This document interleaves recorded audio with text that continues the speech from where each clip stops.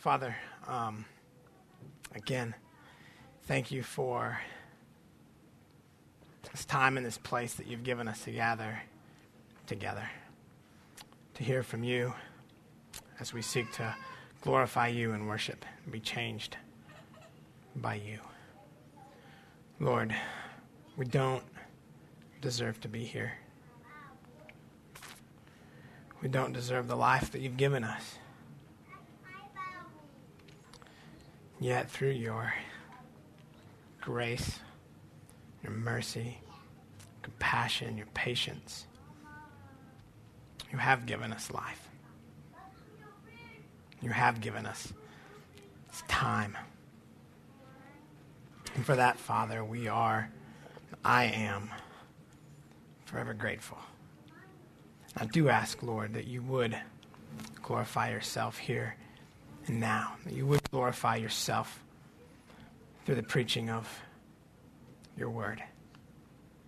And that as a result, Father, you would continue to sanctify your children and to save many. Jesus, you are our everything. And it is because of you, and it is for you that we are here.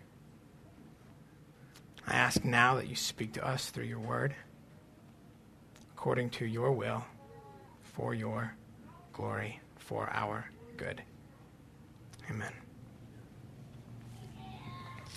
If you would, turn with me in your Bibles to James chapter 5.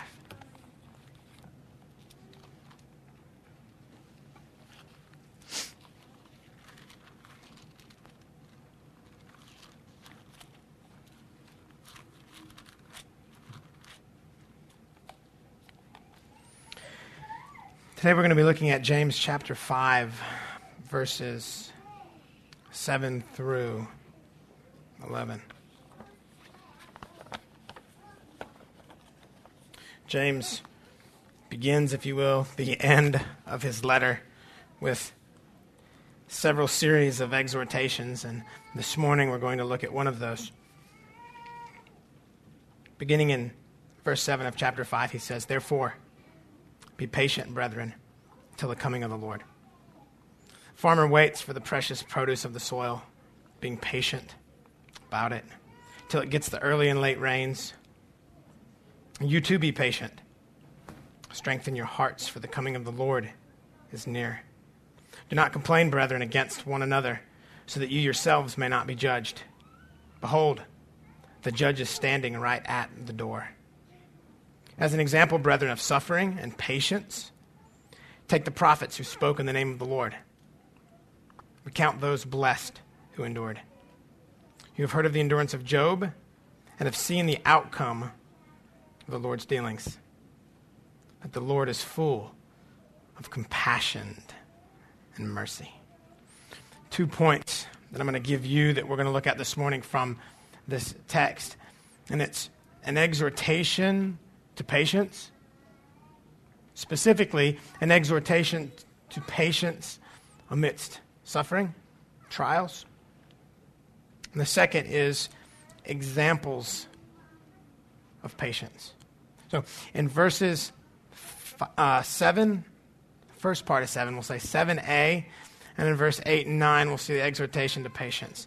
And then in verses 7b and then verses 10 and 11, we'll consider the examples of patience. And in verse 7, James says, "Therefore, be patient, brethren, until the coming of the Lord."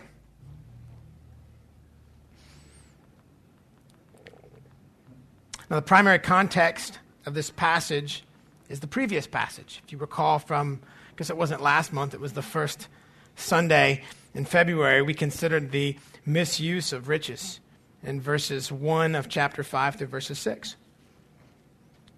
The therefore in this passage, he says, "Therefore be patient." Well, what's the therefore? Well, it links this passage to the previous passage. So specifically here, what James is addressing when he says be patient. He's talking about being patient under the trials of being accused, of being abused, of being misused, and condemned by the wealthy for the purposes of their gain. Again, that's what we talked about last time, first Sunday of this February, right? And if we consider James as a whole, right, on numerous occasions, he addresses trials that resulted by treatment or mistreatment of others, or relational trials. When we go back to the very beginning of James, and I think it was chapter 1, verse 2, he says, right, consider it pure joy when you encounter various trials, right? And we discussed why, going back, I don't even know how long ago it was, a year or more when we began James, we discussed why to consider it pure joy when we encounter trials, and it's for our sanctification that we encounter these various trials, and that's why we are to consider it pure joy. And then as we progress through James, right, he gives us numerous commands by exposing numerous sins, right? And most of those are as a result of various trials that was going on in the church at that time. In chapter 2, there was the issue of partiality, right? Exposing the sin of partiality, right? Favoring the haves, having a disdain for the have-nots, right? So confronting that sin, exposing that sin, commanding us not to be partial, but in the same token, he's addressing those who are victims, if you will, of the partiality, those who are enduring that trial. Chapter 3, he discussed being cursed by others, talking about the tongue. With that same tongue, you bless God, but then yet you curse others. And again, there are those who are enduring that trial, have endured that trial, will endure those trials of what? Being cursed by others, having others speak poorly about you. Again, in chapter 3, he addresses selfish ambition and bitter jealousy and how that was causing strife and trouble and trials among the believers in the church. Chapter 4, quarrels and conflicts and unjust judging. Again, various trials specifically concerning what? Relationships with others. And then in chapter 5, as we saw last time, the abuse of wealth and power. Again, he commands us, right, to use what we have in such a way that honors and glorifies God by not taking advantage of others, but those who are being taken advantage of are enduring that trial. So again, the context of this, the primary context of this passage this morning as being patient while you endure trials concerning specifically relationships with others. Now, I understand that the specific circumstances of chapter 5 may or may not apply to us exactly how it did to the first century church, right? Most of us probably aren't being taken advantage of the wealthy or taken advantage of by the wealthy like they were, right? I mean, we might try to correlate that sometimes between our job or this or that, right? Understand that the specific circumstances don't apply. But what I want to do is I want to rephrase, if you will, what James is saying by defining the word patience, right? Which brings the realm of applicability to all of us. Okay? He says, be patient in bearing the offenses and injuries of others. In fact, that is patience. So the patience that James is talking about in chapter 7 is this. Patience is bearing the offenses and injuries of others. And understand that this is a command. It's an active imperative. So we are commanded as believers to bear the offenses and the injuries of others. This is those who aren't Christians, right? When non-believers are offending us and injuring us, we are to, as believers, bear those offenses and those injuries. maybe when it's other believers who are doing that as well to us, we are to bear those injuries and those offenses. Now, as a side point, I want to make a note which brings it, I think, into the realm of applicability for all of us that we have to consider when we are being offended or injured by others, in our mind anyway. I think there are times when those offenses and those injuries are true and legitimate, actual. And there are other times when they might be just perceived or misperceived. We might feel as though someone has intentionally hurt us by what they have said, by what they have done, regardless of whether or not it is real, or regardless if it is just perceived. James commands us to what? To be patient. He commands us to bear it. Going further in chapter 7, verse 7, he says, "Therefore be patient, brethren, until the coming of the Lord." And it's here that James introduces in part our source of patience. Till the coming, the parousia, the presence, speaking of the second coming of Christ, talking about his return, right? Because he is coming back. And James says, be patient until Christ returns. One, it's not forever, right? The trials that you are enduring now, presently, and the trials that you will endure, they're not forever. You see, our anticipation of Christ's return should cause our trials to fade, or should cause the significance, if you will, of those trials to fade, because they are only temporary. And again, it is a command that James gives, right? Be patient, right? I'm not suggesting you to be patient, right? No, I'm commanding you to be patient, and this command is not foreign to James. We see it in Ephesians chapter 4. Ephesians chapter 4. We'll wait just a moment for the train to pass.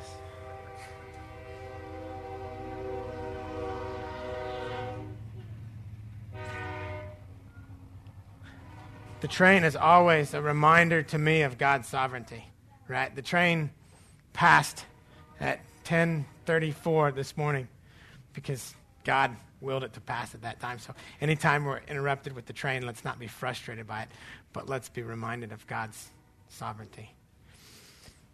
Ephesians chapter 4, verse 1 and 2, Paul commands us to patience. He says, "Therefore, I, the prisoner of the Lord, implore you to walk in a manner worthy of the calling with which you have been called, with all humility and gentleness, with patience, showing tolerance for one another in love. Be diligent to preserve the unity of the Spirit and the bond of peace." In 2 Timothy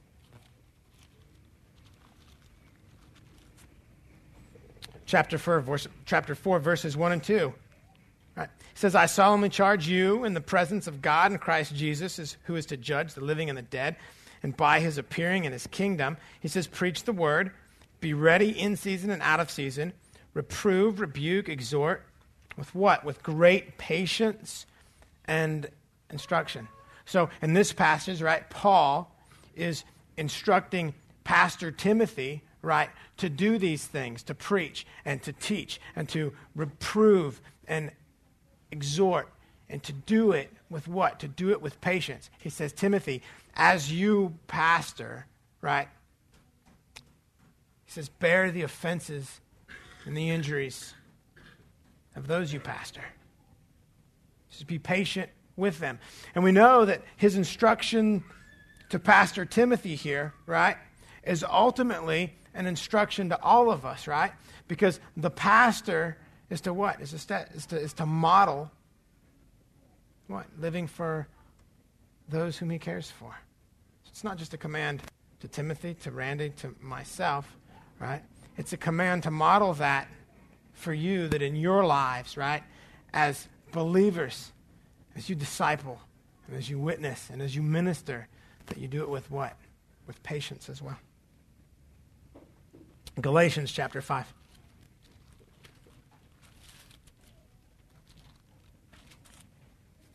Familiar with the fruit of the Spirit. So not only is patience a command, right? But it is to be evidence of salvation. Galatians chapter 5, verses 22 and 23. We see it says, but the fruit of the Spirit is love, joy, peace, patience, bearing what? The offenses and the injuries of others. Kindness, goodness, faithfulness, gentleness, self-control. And he says, against such things there is no law. Patience should be evident in the lives of Christians. Not perfect patience, right? I mean, we understand that, right? There's a difference between being perfect and being characterized as being patient. There are times in my life when I absolutely lose patience, right? I think all of us could sit here and say, oh, I blew it. I blew it the other night. I was watching TV and I completely blew my patience. It was gone. There was no patience, right? Sin, absolutely, right? Perfect patience, no, not in my life, right? But when one looks at your life, when one looks at my life as a believer, could they say that your life is characterized by patience? Again, not that he or she is perfectly patient, but the overall characteristic of your life when it comes to patience. One, as a believer, one should be able to look at you and say, yeah, her life is characterized as patience. His life is characterized with that patience. So what if there is no patience? Someone can look at your life, or you can look at someone else's life, and you say that person is the most impatient person with other people that I've ever seen or I've ever met, right? There is no patience. Well, I submit to you, when there is no evidence of patience, then there is no evidence of salvation. I'm not saying that you or he or she or they are not a believer, but when there is no evidence of that fruit, then there is no evidence of salvation. So back in James chapter 7. Verse 7 of chapter 5. Therefore be patient, brethren, until the coming of the Lord. Considering our source, the source of patience, right, is this. He says your trials, they're not forever. Christ is returning. In fact, he, the Lord, is our source of patience. Romans chapter 2.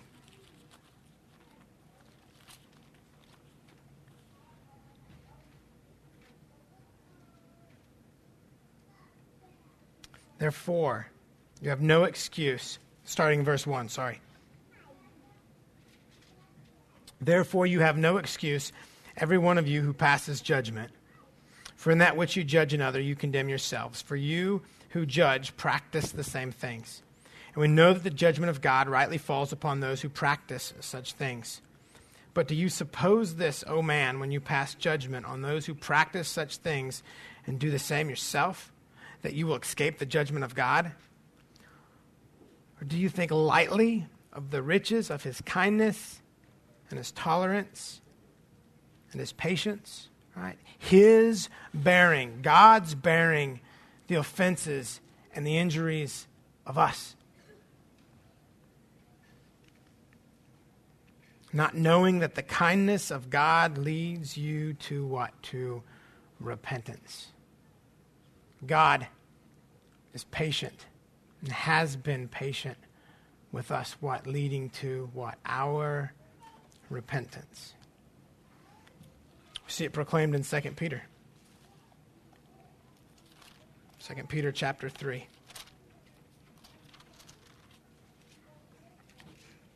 Verses 14 and 15. Therefore, beloved, since you look for these things, be diligent to be found by him in peace, spotless and blameless, and regard the patience of our Lord as what? As salvation. Just as also our beloved brother Paul, according to the wisdom given him, wrote to you.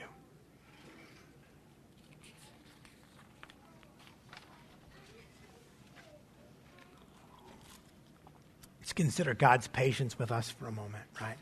I mean, here on one side of the spectrum, we have holy God.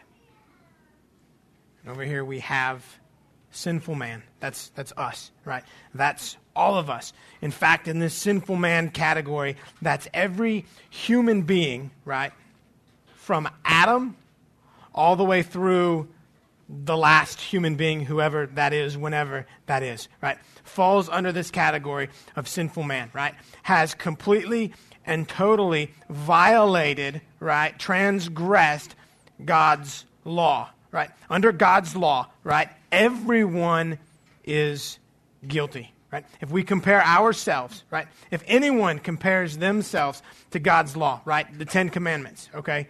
Everyone has violated those commandments. There's not one who hasn't lied, right? There's not one who hasn't stolen, right? There's not one who hasn't placed something greater than God, right? Idolatry, right? Putting someone before God. Not one who hasn't committed murder, right? Maybe not physically, right? But Jesus said, what? If you hate your brother, then what? You're guilty of what?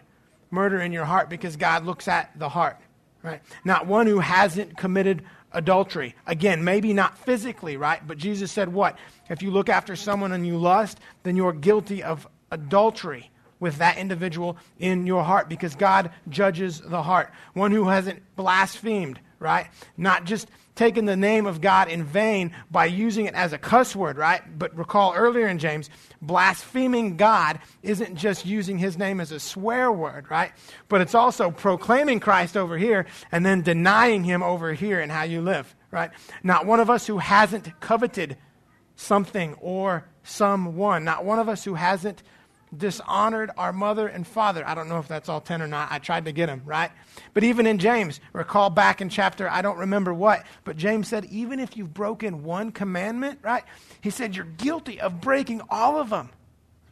So there's not one individual who has ever lived, right? Now there is Jesus, but he's fully man and fully God, not including him, right? But there's not one individual who's ever lived from Adam forward, right? Who isn't guilty under God's law. And as an individual being guilty under God's law, because God is holy, right? We got holy God. We've got sinful man over here. Because there isn't one person who's not guilty under God's law. Everyone, Adam forward, deserves God's righteous wrath. God is holy and he is just. And as a just judge, he has to punish law breakers. And justice would be immediate death for the sinner. God would have been just. When Adam and Eve sinned, God would have been just to say, it's done, right? No more. I commanded you not to do this. You disobeyed me. You broke my law. Right? And because I am holy and you are not, justice is going to be served immediately. That's it. Done. Death. Hell. Eternally. Now. God would have been just in doing that to Adam and Eve. Right? God would be just in doing that for every person, to every person who has ever lived, Adam and Eve forward. But he didn't do that. Not only is God just, right? We know that he's gracious. We know that he's compassionate. We know that he's merciful. We know that he's patient. That God, in bearing the offenses and the injury of Adam and Eve, of Cain and Abel, of Moses, of King David, of Nate, God was patient in bearing my offense, my injury towards him, their offense, your offenses and injuries towards him. So what did God do? We know what God did, right? God sent Christ, Jesus, the Christ, right? Fully God, fully man, God the eternal Son, to earth to pay my penalty for my sin, your penalty for your sin, Adam, Eve, Moses, everyone's penalty for their, your, my, our sin. Jesus lived the life that we couldn't live, yet commanded to live, right? Died the death that we deserve, yet ultimately we can't. I mean, you think about that for a minute. Jesus died the death that we deserve. You know, an eternity in hell doesn't satisfy God's wrath, right? I mean, you understand that. Like, an eternity in hell cannot satisfy God's wrath. That's why hell is eternal, right? But Jesus died and immediately satisfied God's wrath. He did that because he was the spotless, perfect Son of God. See, he died the death that we deserve, but ultimately couldn't die because he died in a way that we could never die, right? Any unbeliever who dies and goes to hell, you can compare their death and their suffering to Jesus' death and Jesus' suffering. Right? Their suffering, right? The sinner in hell, his or her suffering pales in comparison to the suffering and the death of Christ because Christ was innocent. So God sent Jesus to live the life we couldn't live, yet we're commanded to live, to die the death that we deserve, but ultimately couldn't die, not like he did, right? And through repentance and faith, what? God doesn't just merely make salvation possible, right? In fact, accomplished salvation for all who would turn from their sin and turn to Christ in faith. That's patience, folks. He would have been just to end it with Adam and Eve. He would be just to end it with us now. But God, in his patience, right, along with his grace and his mercy and his compassion and his justice, sent his Son to save us.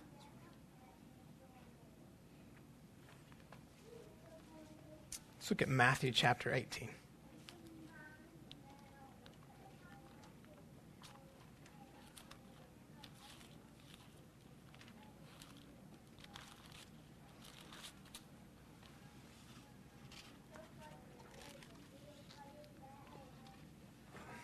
Verses 21 through 35. Concerning forgiveness, Peter came and said to Jesus, he said, Lord, how often shall my brother sin against me and I forgive him? Up to 7 times? Jesus said to him, do not say to you up to 7 times, but up to 70 times 7. For this reason, the kingdom of heaven may be compared to a king who wished to settle accounts with his slaves. When he had begun to settle them, one who owed him 10,000 talents, that's like an insurmountable amount of money, was brought to him. But since he did not have the means to repay, his Lord commanded him to be sold, along with his wife and children and all that he had, and repayment to be made. Right? That would be just. So the slave fell to the ground and prostrated himself before him, saying, have patience with me, and I will repay you everything. And the Lord of the slave felt compassion and released him and forgave him the debt. But the slave went out and found one of his fellow slaves who owed him 100 denarii, small amount. And he seized him and began to choke him, saying, pay back what you owe. So his fellow slave fell to the ground and began to plead with him, saying, have patience with me, and I will repay you. But he was unwilling and went and threw him into prison until he should pay back what he was owed. So when his fellow slaves saw what had happened, they were deeply grieved and came and reported to their Lord all that had happened. And summoning him, his Lord said to him, you wicked slave, I forgave you all that debt because you pleaded with me.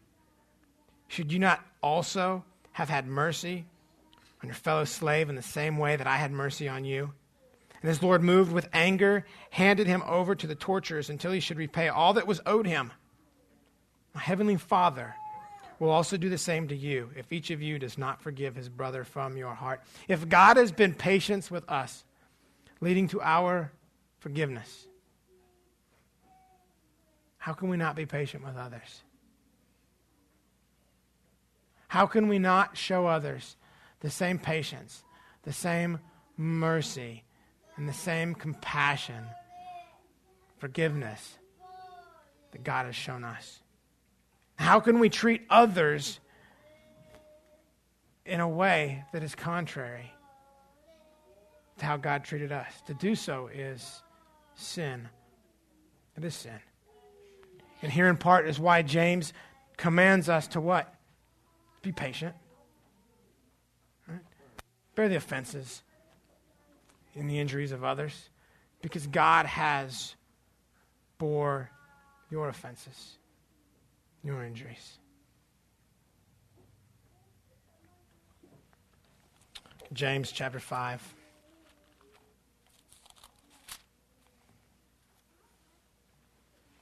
Verse 8. Now we will get to 7b in our example section. I'm not skipping it. In verse 8, he says, you too, be patient. Strengthen your hearts, for the coming of the Lord is near. So again, gives the command to be patient, likens it to the farmer in the latter part of 7, which we'll look at in the examples of patience. It says, be patient. Again, command to be patient. And it says, strengthen your hearts, for the coming of the Lord is near. To strengthen your hearts means to stand firm, to remain steadfast, unwaver, to hold the line. Thinking of the movie, not endorsing this movie, by the way, but I was thinking of the movie The Patriot, Revolutionary War, right? There's a scene in that movie when the American soldiers are on the front line and they're being charged with bayonets by the British soldiers. And their leader is commanding them, yelling to them to hold the line, to don't waver, to stand firm. The opposition is coming and they are about to spear you. And he's commanding them to stand firm amidst that fierce opposition. Stand firm.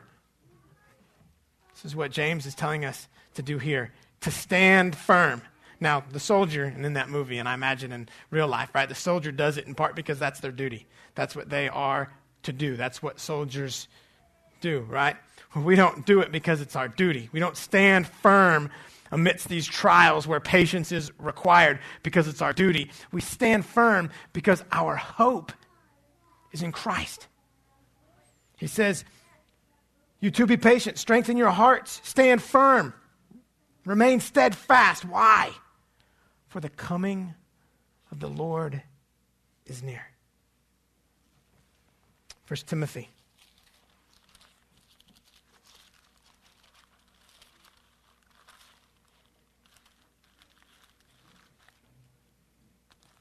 Chapter 1, verse 1. Paul, an apostle of Christ Jesus, according to the commandment of God our Savior, and of Christ Jesus, what? Who is our hope. We stand firm. Right? We remain steadfast, unwaver. Why? Because Christ is our hope. And his return is what? His return is near. What is hope? To say that we have hope, right, in Christ, right? We are to be patient because our hope is in Christ. I think Hebrews chapter 11 defines hope for us. Hebrews 11, verse 1 says this. Now faith is the assurance of things hoped for, the conviction of things not seen. Hope is confident expectation. Be patient, bear the offenses and the injuries of others as you face these various trials, because our hope, because your hope, our hope is what? It's in Christ. We are confidently expecting what? His return. Confidently looking forward to the day, right? Where sin is gone and all things are what? Made new. And in those days, and in that day, if you are his, you will have your reward. For your reward is Christ, and you will be in his presence.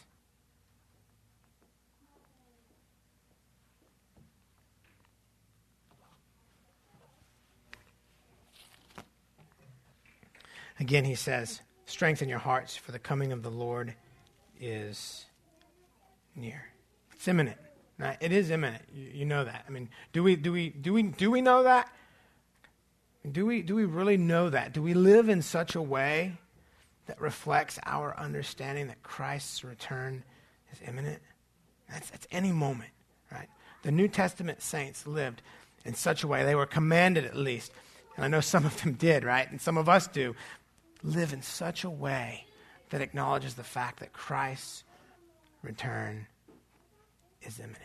Any moment, your next breath, he could be back. We see that in part again in Hebrews chapter 10. Verses 23 through 25. It says, "Let us hold fast the confession of our hope without wavering, for he who promised is faithful.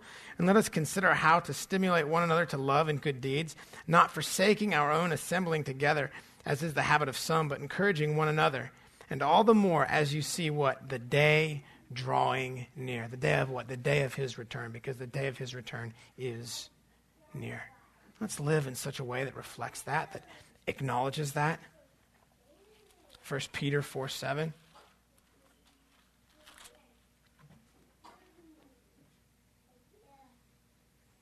"The end of all things is near. Therefore, be of sound judgment, sober spirit, for the purpose of prayer." Thinking back to James chapter 4, verse 14, right? When he says that our life is but what? It's just a vapor. It's just a mist. It's transitory. See, at any moment, either Christ could return or we could be taken to him. At any moment. It could happen in my next breath, your next breath. This afternoon, tonight, tomorrow. At any moment. And we are to live in such a way that reflects this reality, because it is a reality. But I think sometimes we expect that life will go on, right? I mean, our lives as we want them to, right? And life will go on, right? And life will go on when we are called to him or he returns. Life will go on in such a real way that we can't even imagine, right? But we live here now, typically, in such a way that expects our life to go on. I mean, how many of us, when we go to bed at night, expects to wake up in the morning? I think all of us expect that. I'm going to go to bed, and I'm going to wake up in the morning because I'm owed that. It's kind of how we live, right? But the truth is every night that we go to bed and we close our eyes, that could be it this side of heaven. I know John Piper and Randy I've never heard John Piper say this, but I've heard Randy talk about John Piper waking up in the morning and opening up the curtains and saying, hey, he did it again. He did it again. Well, shouldn't we do that every morning that we wake up? And we wake up in the morning and we go, wow, he did it again. I mean, I'm here. He didn't return, and he didn't call me to him. Now, to live is Christ, to die is gain. So, believers, I suggest that, right, when we are taken to him or he returns, it is far gained than waking up in the morning here and now, right? But nonetheless, we should be amazed every day that we wake up. But we still have life this side of heaven. See, we are to constantly live in light of these realities. We don't. Doing so changes everything. It does. We live in light of the reality that at any moment we're going to him or he's coming back. It changes many things concerning this passage, right? It would change how we respond to people who are offending us, who have hurt us, who are hurting us, or who will hurt us.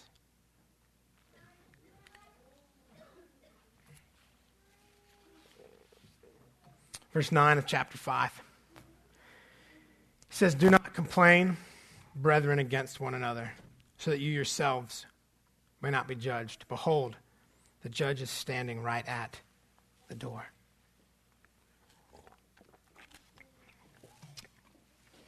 The other reality concerning Christ's return is judgment. Right? Now, as believers, right, you should long for his return. Right? You should look for his return. I was sitting in my office the other day, and I was thinking about this, right? I was thinking about him splitting the sky. Not that we're necessarily going to get to see that, right? But as I was looking out the window, I thought, wow, what would that look like? I want to see it, Doesn't mean we'll get to, right? Doesn't mean any of us will. Don't think we will. But what is it going to look like? I think about his return, Man, I just want to be aware of it. Like, if Christ returns when we are still alive, right? What is that moment and that instant going to be like? I mean, are we going to be aware of it? Or is it going to happen so quick and we're going to be transformed so quick that in this life we're not aware of it? And I think that's the case, right? I think if Christ were to return in 5 minutes or whatever, and we're all still here and we're still alive, right? I think his return would be so fast, and our transformation in that, without getting too far into his return and eschatology, but our transformation in that would be so instantaneous, right? That in these earthly bodies of sin and death, we would never realize it, right? But I still long for it, and I still look forward to that moment. We should, and our hope is in that, right? However, another reality of Christ's return and the consummation of the end of the age is his judgment. James says, don't complain, brethren, against one another, so that you yourselves may not be judged. He says, behold, the judge is standing at the door. Now, complain, right? It means to groan. The word that James uses in the Greek means to groan. Ugh. It's an internal and unexpressed attitude towards others. It deals with bitterness and jealousy. See, he boils it down. He boils this patience or this lack of patience down to an issue of the heart. So, wait a minute. You mean we got to be patient with others, right? But it can't just be like external patience? You mean like internally, I've got to be patient with others? You mean no groaning? Because I think sometimes we do that, right? Externally, we're patient. I got it all under control. It's good. But internally, I'm bitter, maybe jealous, maybe resentful, impatient, right? We know what? We know that God judges the heart.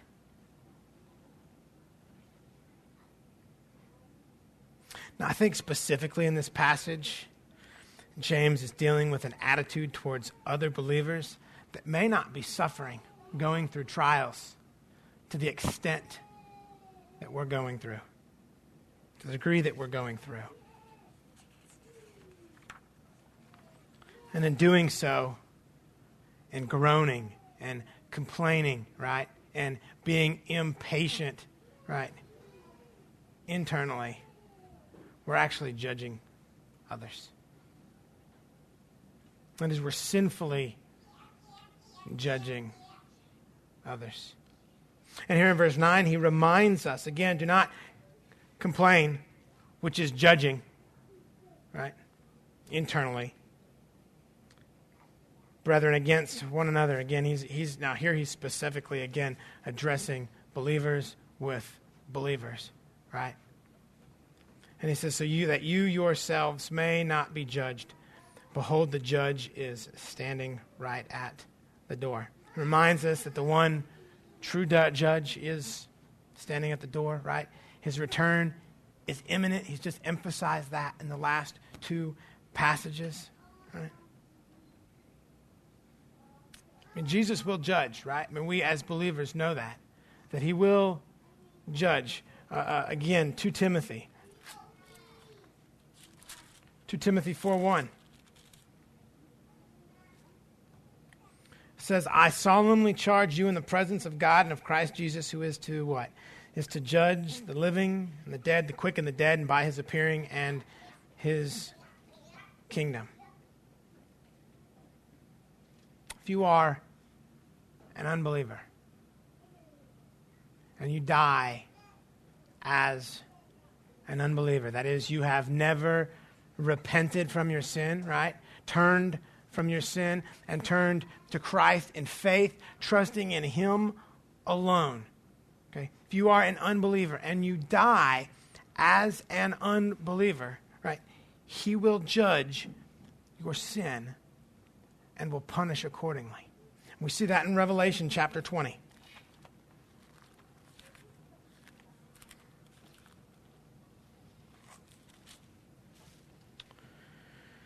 Chapter 20 of Revelation, verses 11 to 15.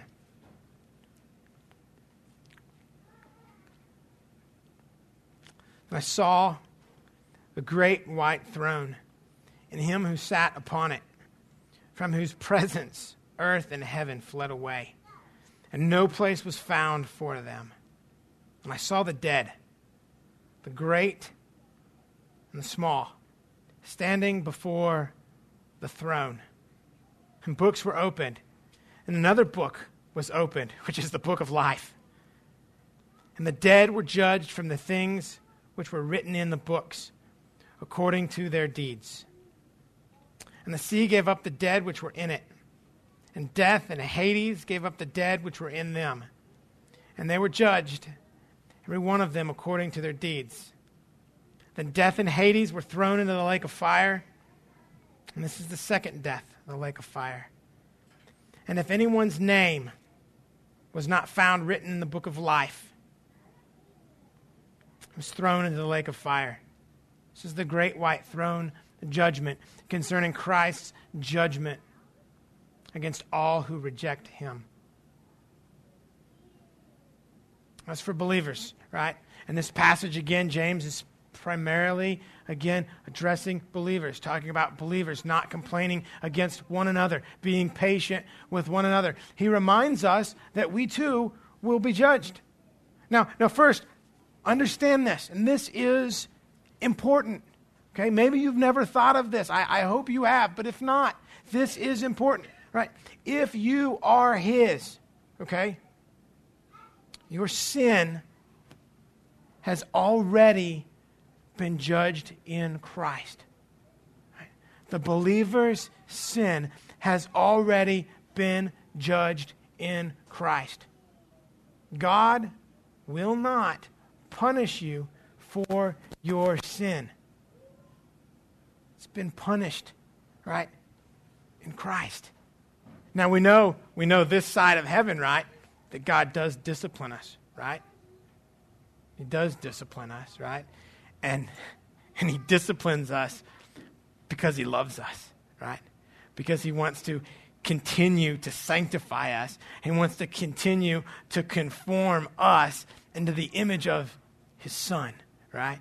And so when God is disciplining you, right?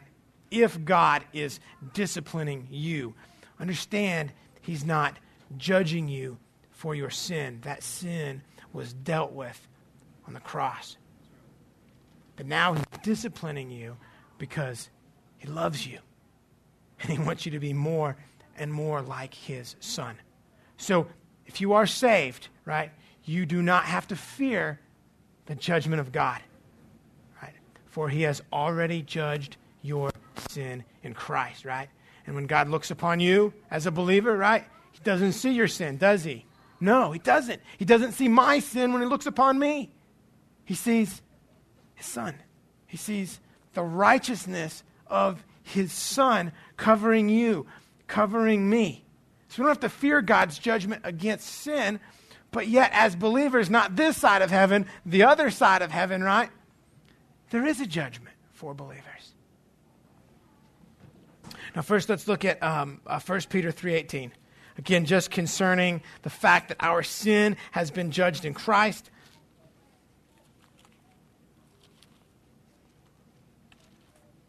1 Peter 3:18 says,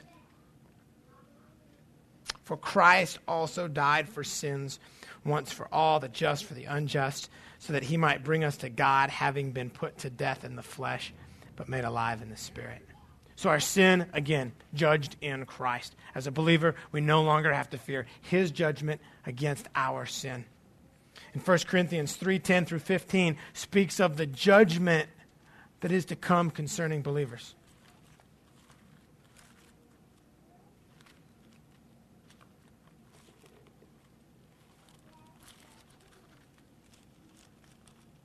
Okay, again, 1 Corinthians chapter 3, beginning in verse 10.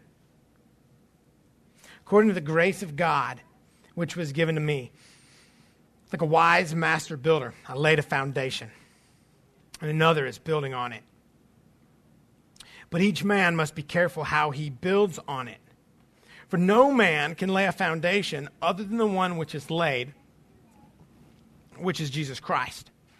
Now, if any man builds on the foundation with gold, silver, precious stones, wood, hay, straw, each man's work will become evident. For the day will show it, because it is to be revealed with fire, and the fire itself will test the quality of each man's work. If any man's work, which he has built on it, remains, he will receive a reward. If any man's work is burned up, he will suffer loss, but he himself will be saved, yet so as through fire. The judgment to come concerning believers, right? God will, in that judgment, he will expose our work.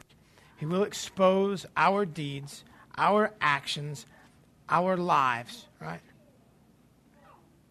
And he'll do so concerning or resulting, I guess, in the gain of reward and the loss of reward.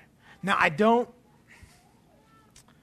really know what that exactly means, right? I don't know what the reward entails for believers in heaven, okay? I don't know. I don't understand. I've read different commentaries on it saying, this, saying that. I don't know, right? But what I do know is when God judges me, right? When he examines the fruit of my life, I don't want to be the guy that just makes it through as though fire, right? I want to hear, well done, right? I know you want to hear, well done, good and faithful servant. I think in part that's the reward. I think that's part maybe of the reward. Again, I'm not going to be dogmatic on that, okay? I haven't done an exhaustive study on the judgment of believers and the rewards or lack thereof in heaven, right? But I know that when I die and he judges me for his work, I want to hear, well done, good and faithful servant. Again, not for my sake, but for his glory. It's my desire. Now in verses 7b and 10 and 11, James gives us some practical examples of patience. We know that God is our source, right? He is our source of patience. We considered that just a few moments ago. Right? And he is really the ultimate example of patience that leads us to patience, that should lead us to patience. However, let's admit it, it's nice to have examples of like real people, right, who have gone through various trials, right, who have been persecuted, right, and yet they've endured through patience, right? It's good to have those examples, right? It's encouraging to have those examples. It's edifying to have those examples, and that's what James gives us here. Now, in verse 7b, he gives us, it's really more of an illustration, I think, than an example, but it still works and it fits. In 7b, he says, the farmer waits for the precious produce of the soil, being patient about it until it gets the early and the late rains. Now, Palestine, right, in Jesus' day, I imagine from a meteorological standpoint, it's still the same as it is today, right? But Palestine in Jesus' day, right, November, right, fall, I don't know where that fits in fall, right, but November is when they received the early rains. That was kind of their, spring, okay, early spring, right, as far as, from a climatological standpoint, right? They got the early rains in November, right, preparing the ground preparing the soil for planting, and that's when the farmers planted, right? And then they harvested in what we would call spring, which would have been March, April, when the late rains came. Right? This time frame requires patience, right? Now they understood that, right? Because it was a mainly agrarian culture, right? I know some of us in here garden, I like to garden. I'm not any good at it, but I enjoy it. And I know others in here do the same thing, right? And some did some greenhouse stuff, and others do landscape stuff, right? We understand patience when it comes to planting and waiting for the vegetables to grow so we can harvest the vegetables, or the grass to germinate so then it'll turn green and we can have a pretty looking yard, or whatever the case, right? I mean, we understand the patience that's required in that, right? So he gives us as an example, as an illustration, right? And he says, as the farmer is patient and waiting for his crops to return, so we too are to be patient. But now in this case, he was talking about being patient, looking for the return of Christ. Okay? You see, our patience for people doesn't produce in us a patience for Christ's return. And we've talked about looking towards his return, right? It's only temporary. Right? We look towards his return. The end of all is near, right? There is going to be a day when he makes all things new and everything is set right, okay? So the trial that you're in is only temporary, right? We look to his return in hope, right? Because it's only him, through him, by him, because of him, that we can endure these trials with patience, right? But our patience for people doesn't produce in us a patience for Christ's return, but our hope for his return, our longing for his return, our patience for his return should produce in us a patience towards others as we endure, or as we bear their offenses, their injuries.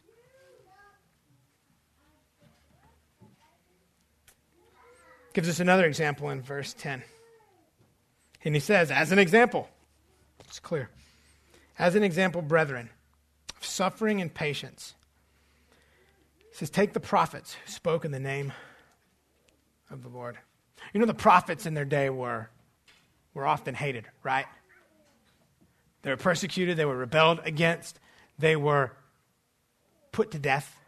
Now, it's easy for us to look back at the prophets and be like, they were heroes, right? I mean, they were God's men who came and spoke on his behalf, right? To lead his people into righteousness. Right? They were heroes. Not to the people, right, that lived around them when they lived. They were hated. They were persecuted. They were murdered. We see a testimony of this. We're going to look at several scripture verses here, some that just give a general testimony to the fact that the prophets were hated. And then we're going to look at a few prophets specifically, just as samples. Start in 2 Chronicles.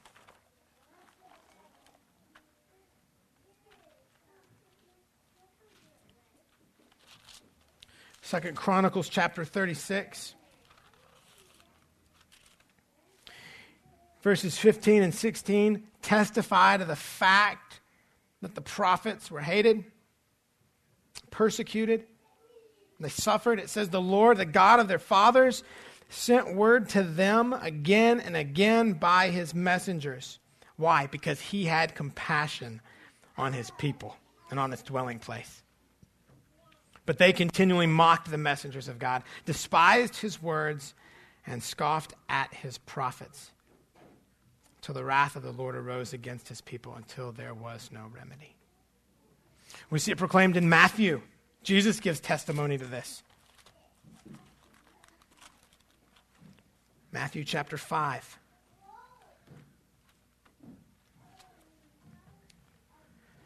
Chapter 5, verses 11 and 12. It says, blessed are you when people insult you and persecute you, falsely say all kinds of evil against you because of me. This is what James is addressing here, right? Be patient with those people.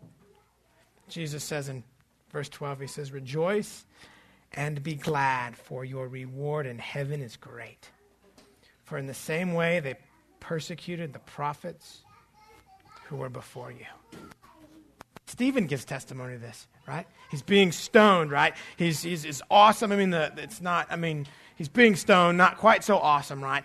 But the gospel that he was proclaiming as he was being stoned was just fantastic, and how God used his testimony was absolutely incredible. But we see in Acts chapter 7, verses 51 and 52, right? He proclaims the same truths concerning the prophets. So Acts, again, 7, 51 and 52. He says, you men are stiff-necked and uncircumcised in heart, and ears are always resisting the Holy Spirit. You are doing what? Just as your fathers did. He says, which one of the prophets did your fathers not persecute? They killed those who had previously announced the coming of the righteous one, whose betrayers and murderers you have now become. And then in Hebrews chapter 11.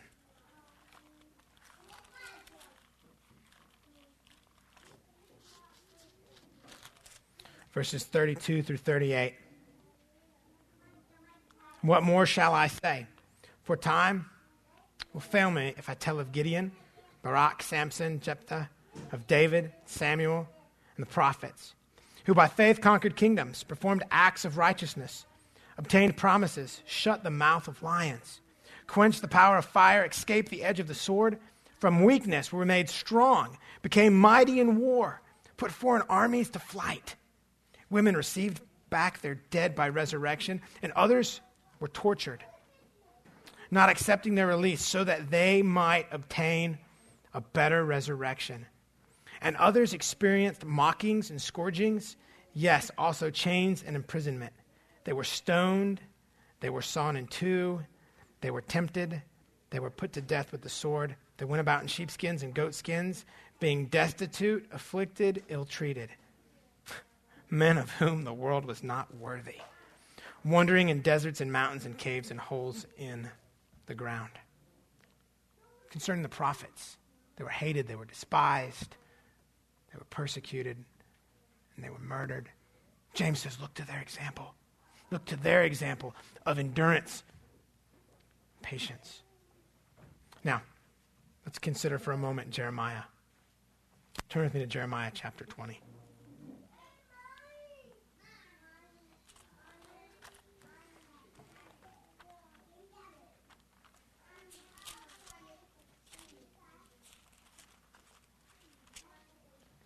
Verse 2. It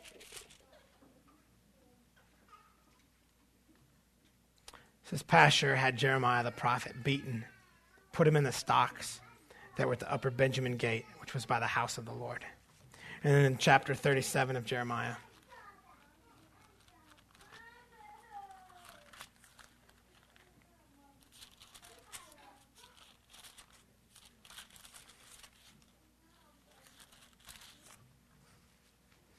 verse 4 and then 15 through 21 says, Now Jeremiah was still coming and going among the people, for they had not yet put him in prison.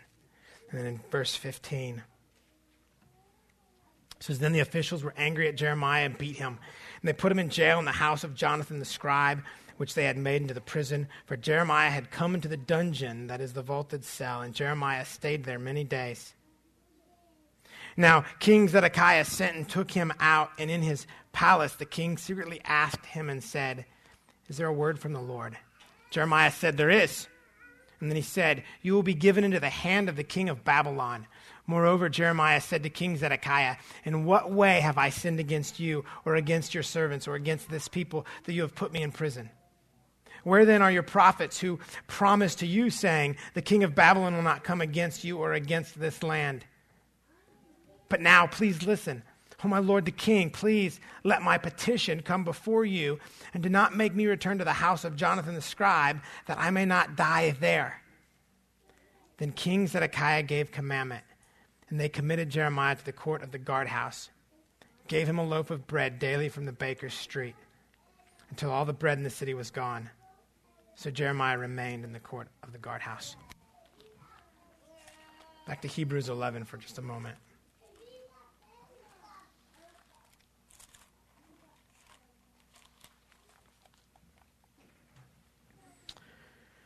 11:37, it says they were stoned and they were sawn in two concerning the prophets. They were tempted, they were put to death with the sword. Now, extra biblical literature, right? Church history.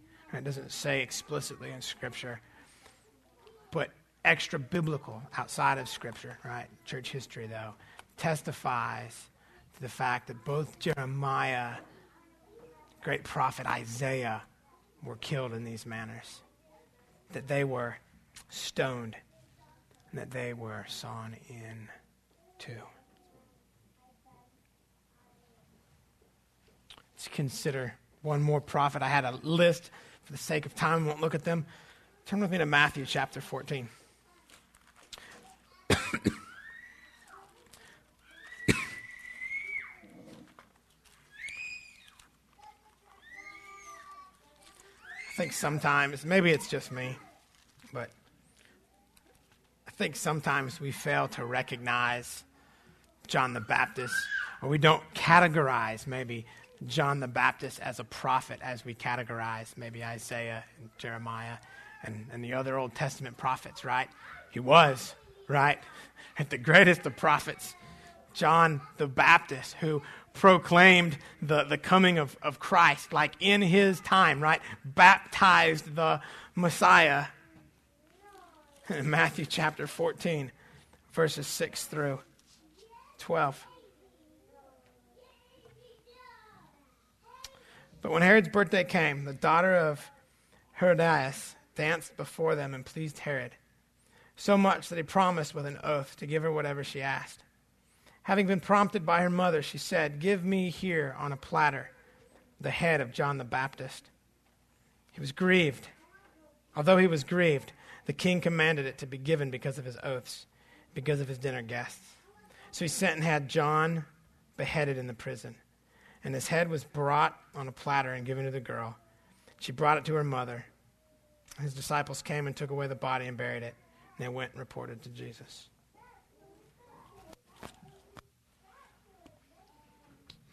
In verse 11, he says, James 5:11, he says, "We count those blessed who endured." Specifically referring to the prophets here, he says we count them blessed because they endured through patience the offenses, the injuries of others. Did it for Christ's sake. He gives another example. He says, "You have heard of the endurance of Job and have seen the outcome of the Lord's dealings, that the Lord is full of compassion and is merciful." Real quick, right? Most of us know Job, right? A blameless and upright man who feared God, who turned away from evil. Satan went to God and said, "God, you consider Job," right? I think if you allow me, summarizing here, if you allow me to test him, Satan saying to God, you'll find that Job doesn't fear you, and he doesn't turn from evil, that he's not the man God that you think he is. So God says, yes, allow Satan to test Job. Job was a wealthy man, had a big family, lots of livestock and stuff, right?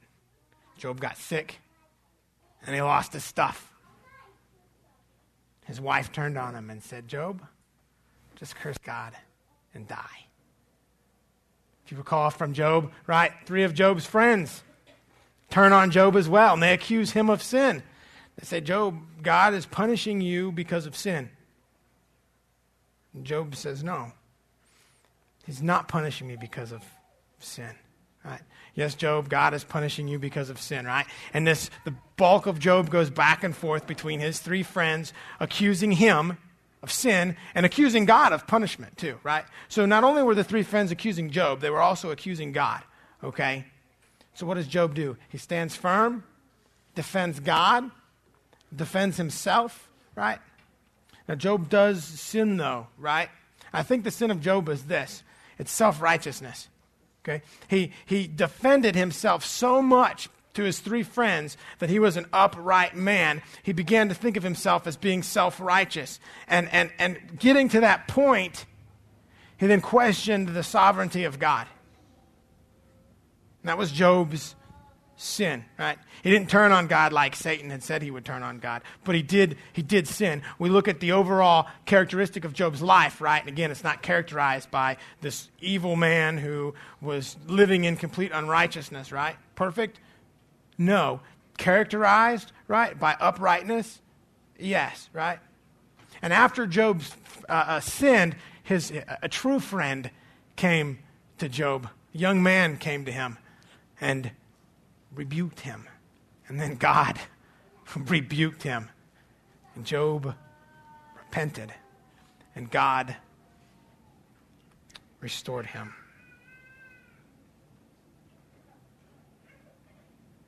See, there is hope in God and in his purposes. And we see it in Job's life, right? It's true for us in our lives as we patiently endure these trials. Now, I'm going to end on this. There's something else that James is pulling out in verse 11 of chapter 5. I want to read it again, and it's not just the example of Job. He says, "We count those blessed who endured. You have heard of the endurance of Job and have seen the outcome of the Lord's dealings, that the Lord is full of compassion and is merciful. Those who endure are blessed." I know he's talking specifically about the prophets, right? The first part of verse 11, but it's true for us. Those who patiently endure the various trials of life, specifically in this passage, right? Bearing the offenses of injuries of others. Those who endure are blessed. In fact,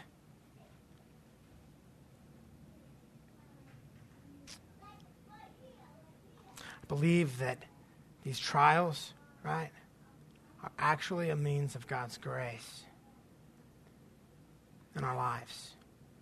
Think back to, again, chapter 1, verse 2, right? Consider it pure joy, right, when you encounter various trials, right? And again, various just means various, right? The various trials of life. And going all the way back to that sermon, why do we count it pure joy, right? Because of the work that God does in and through our lives as we endure those trials. And that work is our sanctification, right? Conforming us more and more like Christ as we turn more and more from sin and stuff in this world. Right? And in this passage, he says, we count those blessed who endured, and that the Lord is full of what? Compassion and mercy. You see, it's in these trials, right?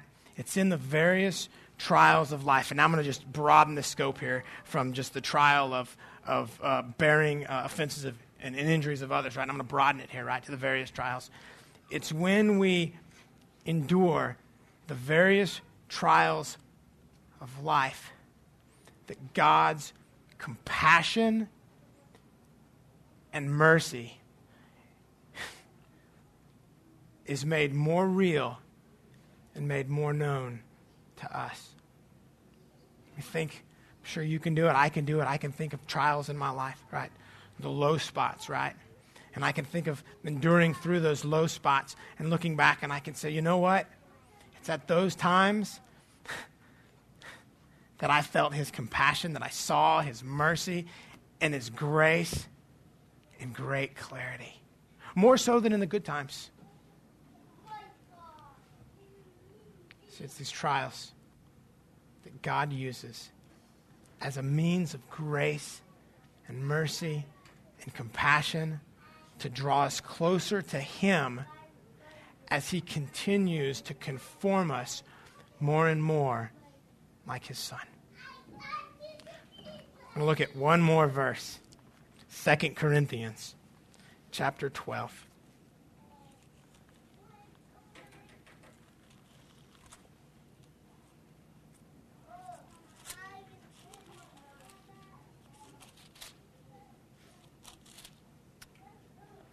Verses 7 through 10, concerning one of the Apostle Paul's trials.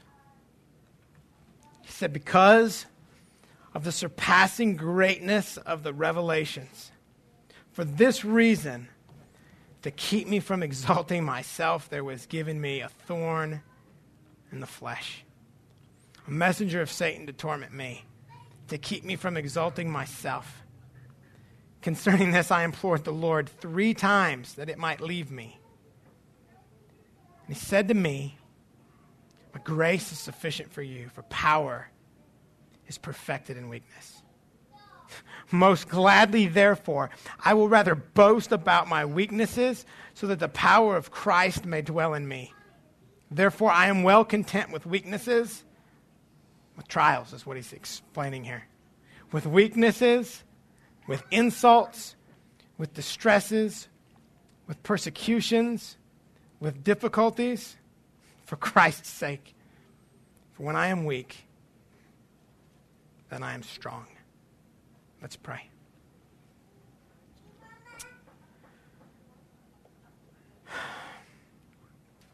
Father, I pray first that you would grant what you command. Lord, you do command us to patience. You command us to bearing the offenses of others, Lord. So I ask, Father, that you would, in fact, grant that to us as we endure these trials in our lives. Lord, that you would grant us that patience, and you would do so as we look forward, Jesus, to your return, and as we hope in your return, and as we reflect upon the great patience that you have demonstrated to us through your life, through your salvation.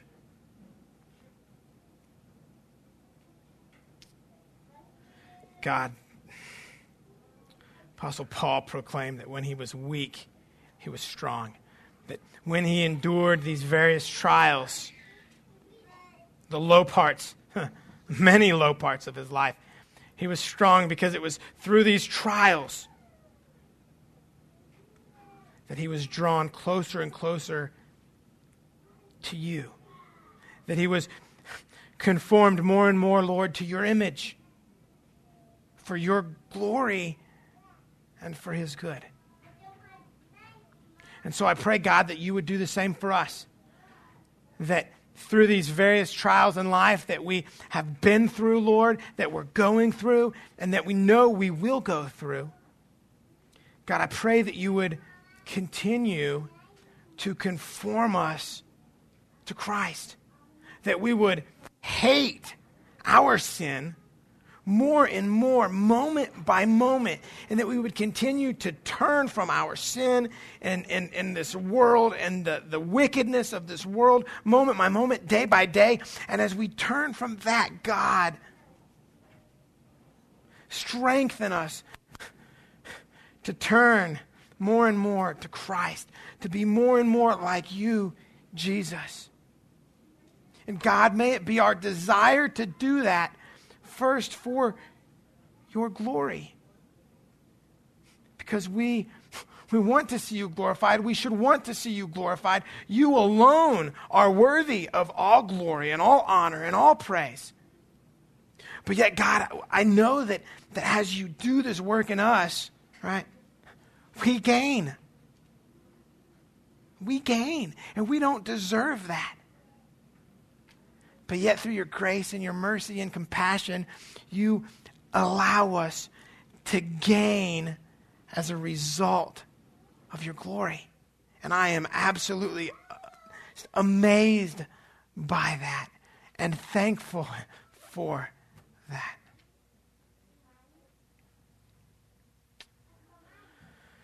We do love you, Lord. I love you, and I praise you. I thank you for your word. I thank you for your servant James and for using him